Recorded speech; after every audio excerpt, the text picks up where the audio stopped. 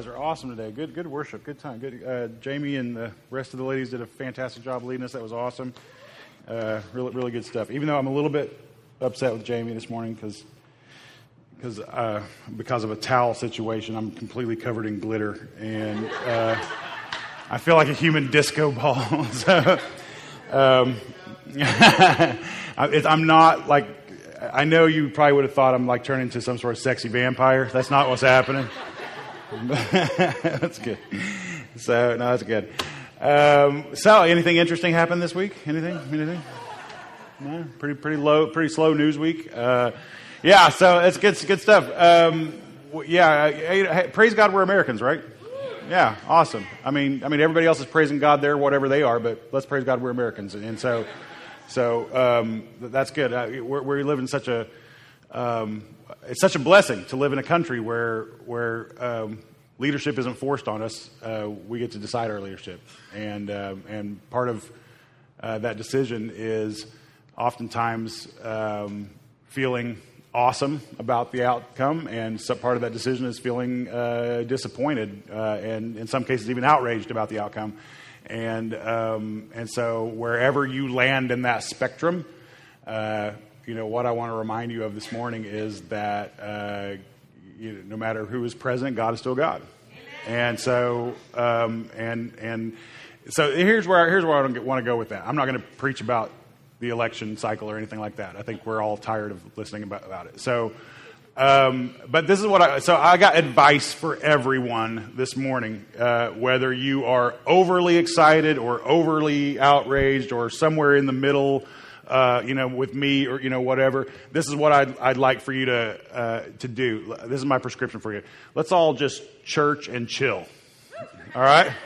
Church and chill. Let's just do that. Then this is what I mean by that is that let's not lose perspective on, if you're here and you're a Christ follower, we know what our perspective is. And our perspective is not, unless God has called you specifically to it, our perspective is not so much to sit and fret and worry about national and international issues. You know what you're to worry about? You're to worry about your family, your walk with God, your neighbors, your coworkers, your friends, your circle of influence, where you are about the business and you are on mission and called to be kingdom change agents in this world. All right? That's what we're all about. So let God, by the way, God appoints every leader whether you like it or not. That's what Scripture tells us. And sometimes He actually appoints them for our blessing, and sometimes He appoints them because we need to be kicked around a little bit. But whatever, God is in control, and He appoints all of our leaders. So let's leave that to God. We'll do our part, and we'll exercise our vote, and we'll do all that. And this is what I want to encourage you to do. No matter how you voted, you need to realize that it is in all of our best interest that President Trump turns out to be a great president. No matter how you voted. So you can sit and wait for him to screw up and pounce on it, or you can get on your knees and pray for him. And so let's pray for him. Let's pray for him. In fact, let's stop and pray for him right now. Father God, thank you so much for the blessing of America, and that for whatever, I was going to say random, but you're in control, so it's not random, but for whatever reason you saw fit that we should get to experience the American experience. And so we thank you for that. And we give you all the praise and all the glory for that. And we lift up our president to you. As we've lifted up every president before him, we lift him up and we ask you to bless him, to guide him, that you would surround him with wise voices, that the sound of the Holy Spirit would ring so loud in his ears that he could not ignore you. God, that he would feel the weight of his position and it would transform him, as I'm sure it has transformed every president before him. And so we ask your blessing on him and his administration. We ask that whatever your plans are through this presidency, that you would be glorified in it all. And so we give you the praise and glory. In Jesus' name, amen. Amen. All right. So here we are. We're diving back into Revelation this morning with our Hope Rising series, and we're hitting a really great passage this morning. It's one of the more iconic passages of Revelation, and it's kind of an exciting one. And so we're looking at Jesus as he kind of finally shows up in all of his Jesus glory as this conquering king. All right. He's riding a white horse. He's bloody and tattooed. He's awesome. It's an awesome image of Jesus. We're going to read about it in a second. You're like, Jesus had a tattoo? We'll get there in a second. So yeah, it's just a great, beautiful, triumphant, once again symbolic, as everything else has been, kind of symbolic, big, beautiful language picture of Jesus being that returning, conquering king. And it's really great. So here's the thing about, we were talking about the presidency just a second. No matter who the president is, no matter who our mayor is, who your city councilmen are, no matter what leaders make it to whatever position, this is what you need to know. And you will put this first point on the screen, that your big brother is the world's conquering king. Your big brother is the world's conquering king. Now, I don't know if you've ever had a relative in a sweet position that helped you out before. That's an awesome feeling to have. When you know you got to go to a bailout, some sort of person in your life, a close friend that will that has some influence, has some position that you can go to kind of grease the wheels of progress or whatever. That's a good feeling to have. And you need to know that Christ, he is God's Son and we are God's children. Our big brother, our Lord and Savior, Jesus Christ, he is the conquering King. No matter how great and optimistic the world situation ever looks, no matter how grim and desperate the world situation ever looks, he is the conquering king. It's a freeing thing to know the outcome of a situation.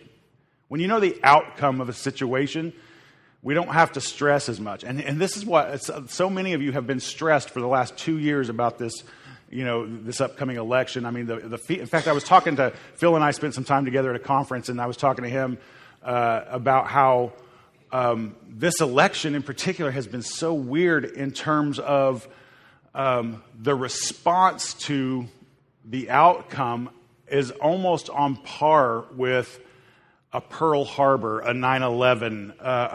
And right or wrong, inflated or not, it's this response of hopelessness and desperation and just a kind of a visceral punch in the gut type of thing that people are feeling, and it's just an odd reaction to. I don't think we've ever, at least in our lifetimes, I don't think we've seen this kind of reaction to this sort of thing.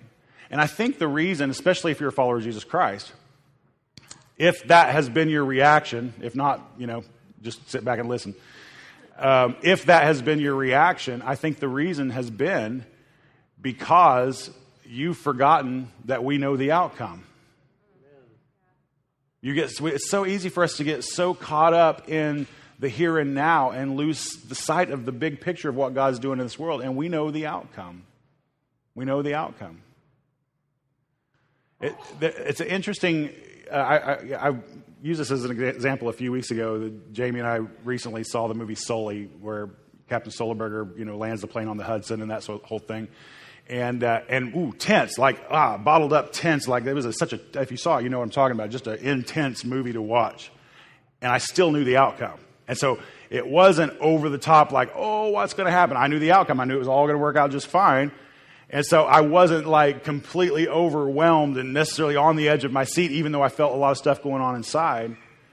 We know the outcomes, too, of our world situation, that Jesus is now and will be the conquering king.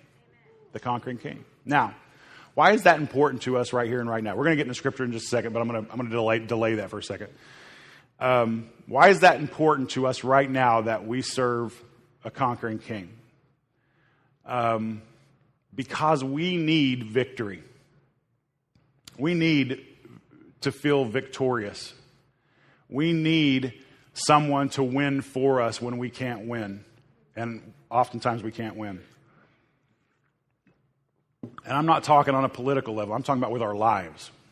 Okay, so let's forget politics for a while. Can we take a political break for a moment? Let's forget politics and let's get down to back to what really matters, which is your heart.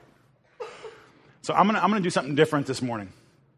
I've got 1,000 highlights that I could share with you about my life where God has just been, you know those moments when you can point and say, wow, God is good and he is blessing and you know, you're just praising him and just everything's going wonderful. I mean, big victory stories in my life, highlights. My life is full of blessing. In fact, it's embarrassingly full of blessing. All right? And so I could share a story of all that God has done for me and all the goodness and all the victories and all the highlights of my life. I want to do the opposite, though. I want you to hear your pastor's lowlights. Okay? So for some of you, this is going to be difficult because you like to elevate your pastor, and you picked the wrong church. You picked the wrong church. Because if you're elevating me, you're elevating the wrong person. We have a king to elevate. All right? So let me share with you why I need a victory. Why I need a victorious king. So, if you think all the way back to, I don't know if you're like me, but there's a moment in my life when my brain woke up. My earliest memory, when my life seemed to turn on. I don't know if you have that moment, but for me, I do. There's a very clear moment where where my existence started. Now, let me fill in the gaps before my mental existence started, and say that. And so, before I say this too, my mom and dad sometimes listen to my podcast, and I'm going to share some things that might be hard for them to hear. And so, mom and dad, if you're listening to this, know I love you, and no ill will, and everything else. It's all good.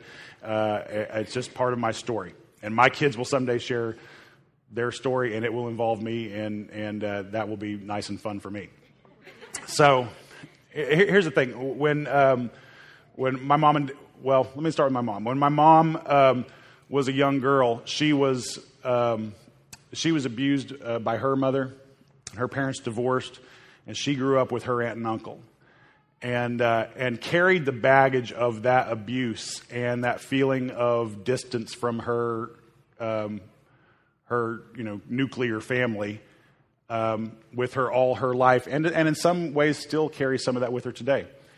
And so going into her marriage with my dad, they were young and everything, and my mom began to repeat some of the patterns that took place in her life, and so I was abused as a young lad. And when my mind woke up, my mom and dad were arguing, and my dad left. That's my earliest memory. And shortly thereafter, I know information that I didn't understand then now, but shortly thereafter, my mom sought help, and she was a wonderful mother, by the way, an amazing mother. But she sought help, and while she was seeking help, and while my mom and dad were separated, me and my brother went into foster care. And I can remember my brother being dropped off at one house, and me being taken to another house. I remember my brother being dropped off at a house that was a nice, big, beautiful brick home with a really nice young couple and just seemed very caring and loving. And then they took me to a house that literally sat on a dump. And the first thing that the people that I was entrusted with did was they gathered up all my toys and threw them in the dump. Yeah, that's nice. So I don't remember how long that lasted. It was probably, in my head, it was a few months. It was probably a few weeks. I'm not sure. But my mom and dad reconciled and had and still have a beautiful, happy marriage. God has glorified Himself through all of those situations, both in their lives and in mine. But I can remember very much feeling that I needed a victory in that moment. Feeling so lonely, feeling so alone, feeling so kind of abandoned. That's a very early, I don't know, 3 years old, something like that's a very early memory for me. But I needed a victor. I needed a savior. I remember kind of growing older and getting into school, and I don't know if you've ever grown up as a redhead, but redheads get bullied in school. And so I remember getting bullied and just kind of picked on and stuff like that, and just feeling that sense of, I need to win. I need to win. And if you've ever been bullied, you know what I'm talking about. And it wasn't, horrible or desperate or anything, but, just kids get bullied and the way they feel when that happens. Fast forward a few more years, I don't know, say 6th grade, somewhere around that time period, my family had befriended a Methodist pastor in town. My dad was a pastor. He made friends with a Methodist pastor in town, and this guy began to come around our house, older gentleman, quite a bit older.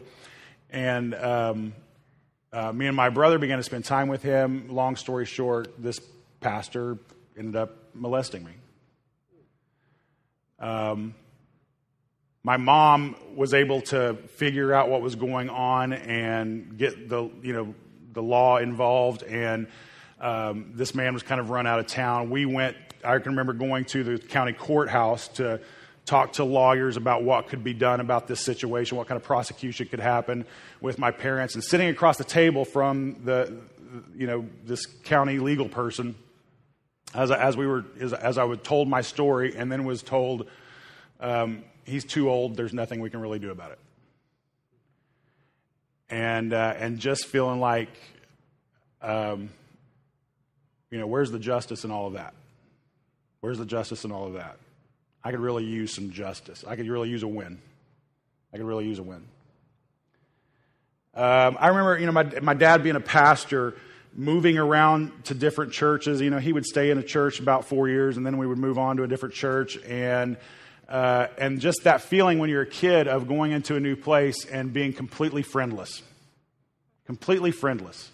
And if you've ever moved to a new place, a lot of times that feeling can last for about a year before you start building good friendships, and you know what I'm talking about. And just feeling so kind of isolated in this sea of what looked like great friendships happening, and feeling like I could use a win. That would be great right now. I remember, my dad pastoring in churches that either couldn't afford to or just chose not to pay him a livable wage, and so we grew up very poor. Very poor. There were instances where there was no food in the house, and we're literally praying for the next meal, and God would bless, and suddenly a bag of groceries would show up on our doorstep. But I just I learned not to ask my parents for things because I knew most likely the answer was going to be no, and looking at everybody else around me, as kids and teens tend to do, and just think, life is so unfair. Why can't I have what they have, or whatever? I could really use a win. When's it my turn? That sort of thing. I remember as I got into some of my older teen years, just kind of being, I grew up Christian. I grew up, in a good, beautiful Christian family. But this feeling just began to set in of, I just want to try something different. And I began to wander from God. Like, okay, that's my parents' path, and but I kind of want to set my own path, and I want to try my own things, and I just wanted something different. God didn't seem to be working for me, and so I was looking for a win in other places. I remember getting into college and kind of getting my life back right with God, and I went to a Christian college and felt a call on my life into ministry and that sort of thing. But as a young 19, 20-year-old man, still having, as a lot of young men do, a lot of foolishness wrapped up in them, and making a bad, very foolish choice and being arrested for that choice.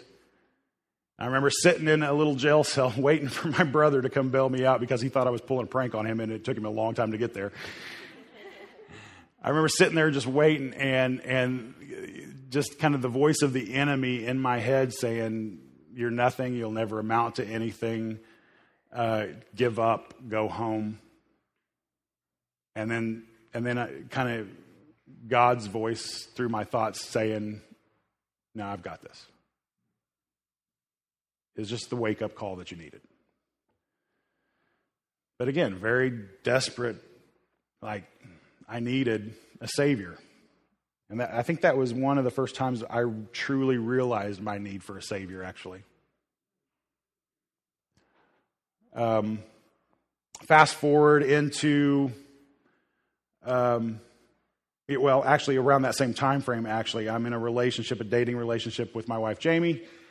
And it's awesome. I love her, and everything's great. But I'm making the, again, foolish decision to make my entire life about her and wanting her to make her entire life about me. It ended up with ending kind of in a very unhealthy, actually, relationship because of that dynamic. And because of that, the relationship disintegrated and we broke up. We were broken up for 2 years before we got back together. And I remember the loneliness that set in and being apart from her and just the crushed feeling during that period of time that I had. And just, again, you're constantly thinking of what you wish you had, and it's not getting there, and you think, I could really use a win right now. I could really use, a person in my life that loved me the way I wanted. And what I eventually realized was I was making Jamie my God, and she was crushed under the weight of that expectation. Fast forward a couple more years, I'm in the Army now.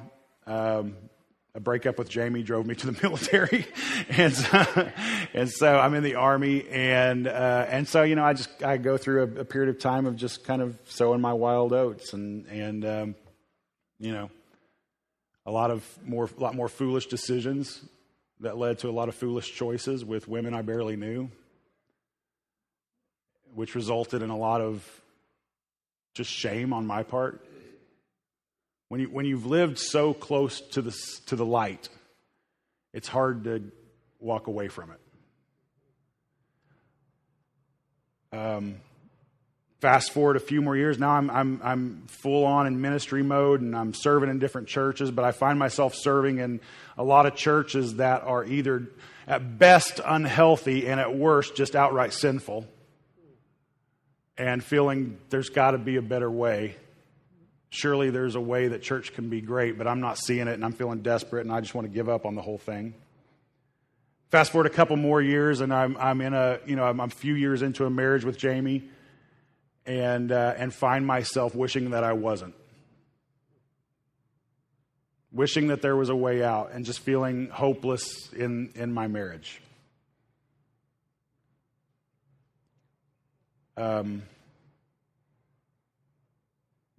Fast forward to my Dixon years, and I find out kind of a health diagnosis that's chronic, that just oftentimes just beats me down and makes me feel hopeless. And don't hit me up with advice after church. I don't want to hear your home remedies and all that kind of stuff. Okay, but just it feels like if I'm going to take care of myself, it's a whole other full-time job, and I don't know if I can maintain that. And oftentimes it just has me beat down, right? A couple more years later, a couple years ago, I go through about a year-long depression that nearly destroyed me. I mean, just nearly destroyed me. It was rough on my family, and again, just this feeling of, will I ever get out of it, and just despairing my own life. Now, I share all that because my guess is at one or 2 points in my story, you find yourself in your story too. And if you were to share your story, I would probably find a little bit of myself in your story too. We don't need a victorious king because of how horrible the world is, although that's a reason. I need a victorious king because there are times in my life, and more times than I'm willing to admit probably, that I just need a victorious king. I can't do this on my own. I can't do that. I've tried to do it on my own, and it doesn't work. It doesn't work. I need victory in my life because Christ can get victories for me that I can't get for myself. So let me read this description of this victorious king showing up, because it's awesome. Revelation 19, verse 11 through verse 21. We'll take a break in the middle there somewhere. But it says this. Then I saw heaven opened, And behold, a white horse. And the one sitting on it is called Faithful and True. And in righteousness he judges and makes war. His eyes are like a flame of fire. In other words, he has these piercing eyes that can see everything that you wish you could hide. Everything that you wish you could hide, he can see right through it and get to the heart of it. You ever read the stories of Jesus in the Gospels where somebody comes to him with one question and Jesus, instead of answering their question, goes for a different question that gets at the heart of what's really going on in that person's life? He's got this insight, this very piercing insight into our lives, and he has a way of doing that makes us all uncomfortable. His eyes are like a flame of fire, and on his head are many diadems or crowns, and he has a name written that no one knows but himself. He is clothed in a robe dipped in blood.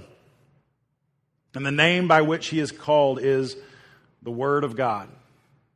That Jesus, when John, this is John writing in Revelation, but in the beginning of his gospel, in John's gospel, his first words are, in the beginning was the Word, and the Word was God, and the Word was with God, and the Word was God. Yeah, anyway, you know what I'm saying. The reason John refers to God as the Word or as Jesus as the Word, because Jesus is the complete expression of who God is. He's the most beautiful, most complete expression of who God is. As we are often defined by our words, the same can be true about the relationship between Jesus and the Father. He is the most beautiful expression of the Father. And the armies of heaven arrayed in fine linen, white and pure, were following him on white horses. I think those armies of heaven are actually all of us. I think it's that. I think it's the heavenly thing, but I think it's all of God's, everybody that's on God's side. And the good news is, not only do we have a victorious king, but we all get a pony. We all get a pony. You get a pony, and you get a pony, and you get a pony. We're all getting ponies. From his mouth comes a sharp sword with which to strike down the nations. The idea of the sharp sword is that the nations will be condemned by the words of Jesus himself. There will be no way to escape it. There will be no way to argue with that. He is the definition, the standard of what truth is.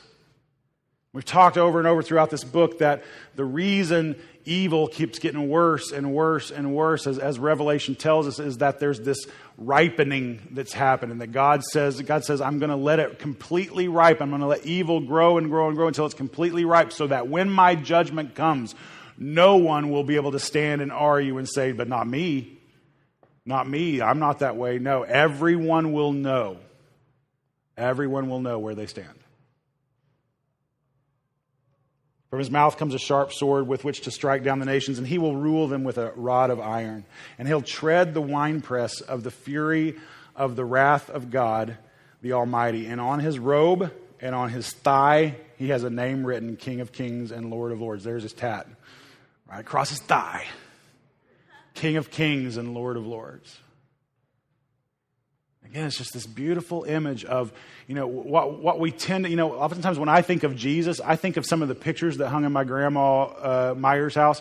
I remember there's this one picture, maybe you've seen it before, it's an old painting of Jesus, and it seems like he's crossing over some sort of bridge, and there's kids with him, and it's just this kind of, it's like, I don't know, it's this, it's like this Mr. Rogers figure in a robe type thing, or you've got the Vidal Sassoon Jesus, and, or whatever. But we have these very kind of gentle, and honestly, if we're honest with ourselves, sometimes kind of effeminate views of Jesus that artists have portrayed over the years, because they want to portray him as somehow peaceful and gentle, and that's all good. That's all well and good.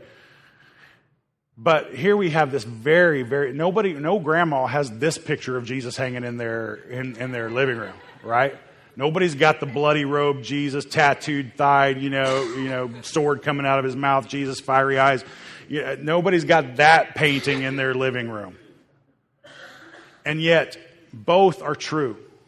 Both are true.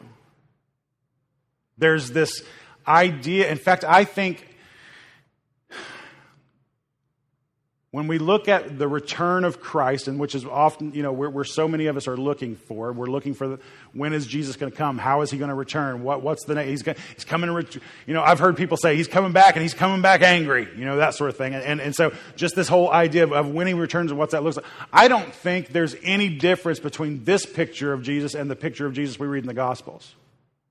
In fact, I think that's kind of the point of all of this. Not that we shouldn't be looking for a return, because he will return. But I think the point is that as everyone misunderstood what Jesus' purpose was and what he was trying to do and what his whole mission on earth was and who he was actually,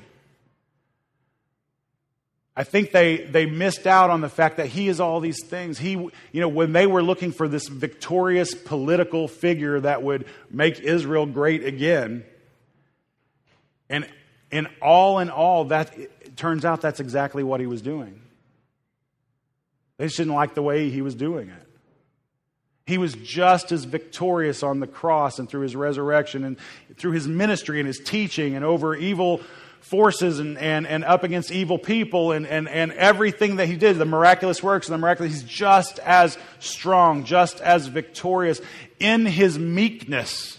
Just as strong, just as victorious as he is in this picture that we look at here.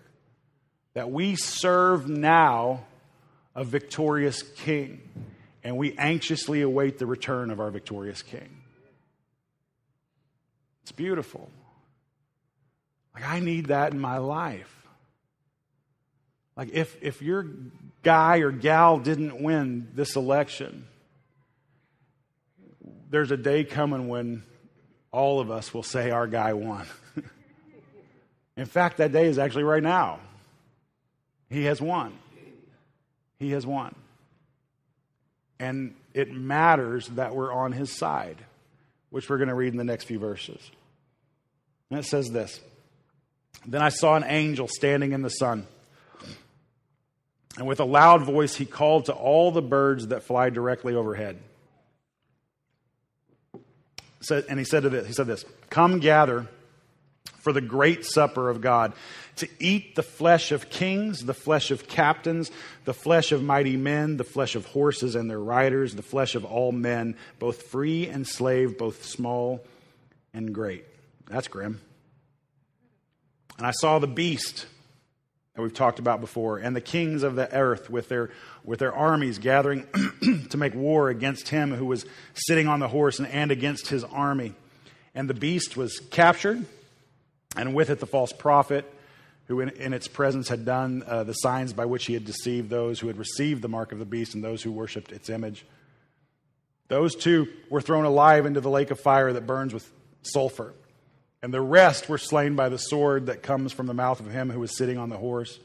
And all the birds were gorged with flesh." So as has been the case as we've read through Revelation, this very big, very colorful, symbolic language that happens. It's funny how a lot of people will read everything in the Revelation up to this point as very symbolic. And when they get to this point, now suddenly it becomes very literal.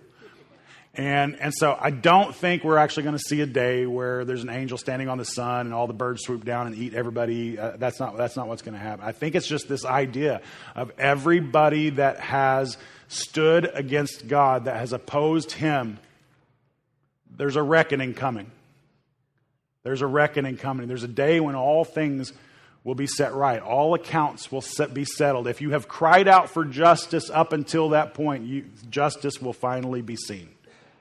Justice will finally be seen. And what I want you to remember from this passage, what I really want you to take home, is not so much, wow, that all the grimness and what that sounds brutal, is this point. It matters whose side that you're on. Allegiance matters. Allegiance matters. We talk often about pledging our allegiance to the flag, things like that. If you're a good, proud, patriotic American, that sort of thing conjures up a lot of good patriotic feelings, or maybe it doesn't, I don't know. But what we know about the way all this whole, the history of the world shakes out is that allegiance matters.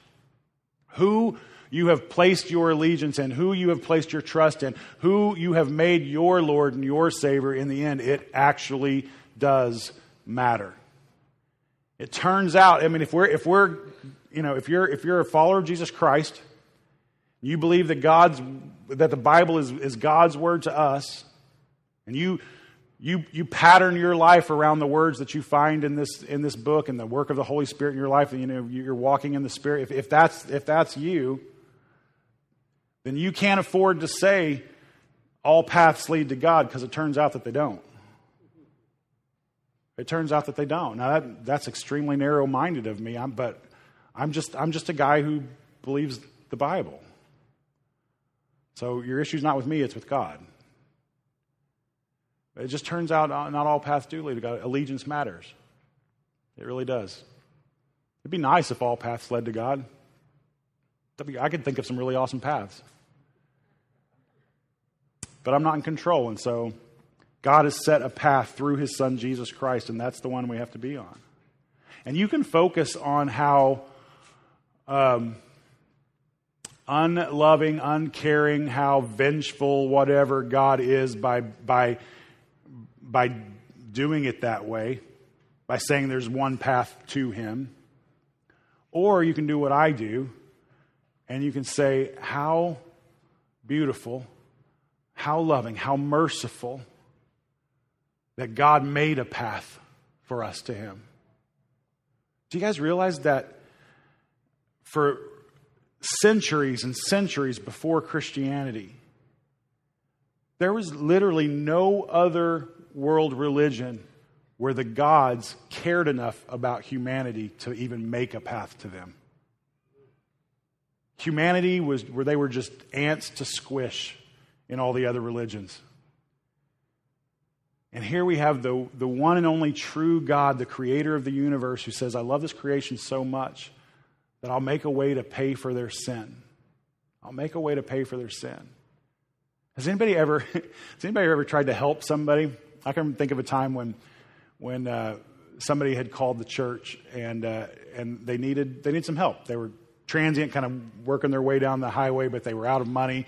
They needed some gas and they needed some food. And so I was like, yeah, I'll help you out with that. And so I went and filled up this guy's tank. Pretty nice guy. We were having a good conversation. And then I was like, let me get you some food. And so I went to get him a gift card at, I don't know, remember one of the fast food places so that he could use it down the road too, right? And he immediately, the conversation immediately shifted, and he was like, no, I can't eat that. He wanted like Cattleman's, right? I was like, well, I don't even get Cattleman's, but I was like, well, this is what I can do. I can't afford to, help you with Cattleman's, but I can get you a meal here and another one or two down the road if we do it this way. And it's kind of the same way when we look at God, who is so merciful, so loving, so giving, to provide the help, the rescue, the victory, the wins that we need in our life. And for us to kind of look at Him and go, well, thanks for that, but I actually need the victory to work this way. Thanks for Jesus, but if I could still do everything that I want to do and end up with you, that works better for me. Now, that sounds insane to us, but the way we practically live our lives oftentimes is that's exactly what we communicate to God. Look at how beautiful, how loving, how merciful, how just, how just spectacular His love for us is, that He would send His Son to pay the price for our sins, His perfect Son. That He would provide a path from sinful people like us to be in relationship with holy, perfect God. That He would orchestrate a plan that we read all throughout Scripture, where He is taking this broken, fallen, sinful world and in the process of restoring it and making all things new and making it whole again.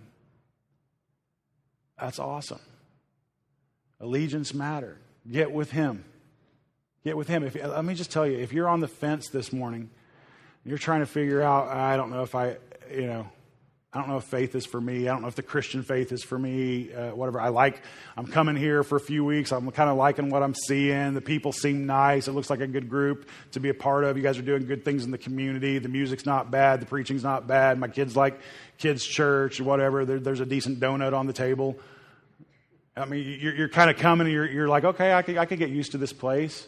But you're on the fence about actually, if you want to let this faith get into your life, what the Bible tells us is that Jesus is coming. And the Bible even uses the word soon. Now, evidently God defines soon different than we define soon. Right? But the idea is that his coming is imminent. God's got a timeline. We're out of the loop on that timeline. Even Jesus said he's out of the loop on that timeline. But it's happening, and it could happen at any moment. And when it happens, it matters who you've placed your faith in. It matters. So I just want to challenge you, if you're that person, feel the weight of that. I don't want to pressure you into some sort of decision, today. That's not. But feel the weight of that.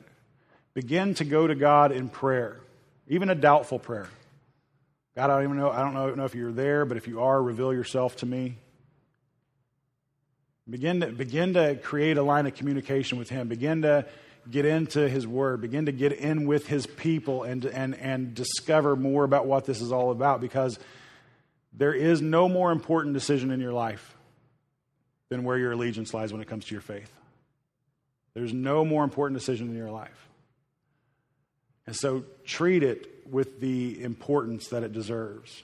Actually weigh it. You've pushed it off long enough. You've pushed it off long enough. It's time to weigh the decision and make a choice. Make a choice. And I can only share my experience and tell you that I've made my choice, and I've never regretted it. I've never regretted it. As a young man, I tried to get out of it. But when I finally settled things and once and for all and said, no, I'm not running anymore. Jesus Christ is my Lord and my Savior from now until the day I die and beyond. When I finally settled that in my head, I've never regretted that decision. That God has been good to me. Even in some of the dark periods of my life that I went through with you earlier, God was still good to me. I can look back on everything, even some of the jacked up stuff that happened to me when I was young. I can look back on all of that and seeing how, because I've lived this life submitted to God, God has taken the worst moments of my life and He has spun them around into actual victories for me. I'm a stronger person. I'm able to help other people become stronger people because of what I've been through. He has worked them into victory for me. And we serve this victorious King right here, right now. And if you're feeling in any way, let's put the election aside, just in the details of your life, I know that there are some of you in this room that are feeling some level of desperateness in some part of your life, whether it's in a relationship, whether it's in an abuse that happened to you, whether it's in some financial troubles, whether it's in family problems, whether it's somebody that has wronged you and you're having trouble forgiving them, any number of different things that could possibly happen, whether it's just your own foolishness that keeps getting you into the same jams over and over and over. And you need a king. And not just any old king. You need the one that's going to win at the end of the day. You need the right king. Because if there is a victorious king, by default, there will be thousands of defeated ones. And it matters where your allegiance lies. Amen? Let's pray. Father God, we love you. And we thank you so much that you are victorious.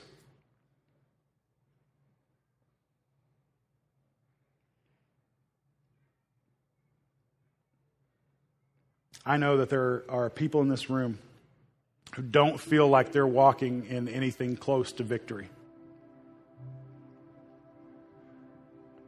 There are people in this room that are feeling beat up and forgotten,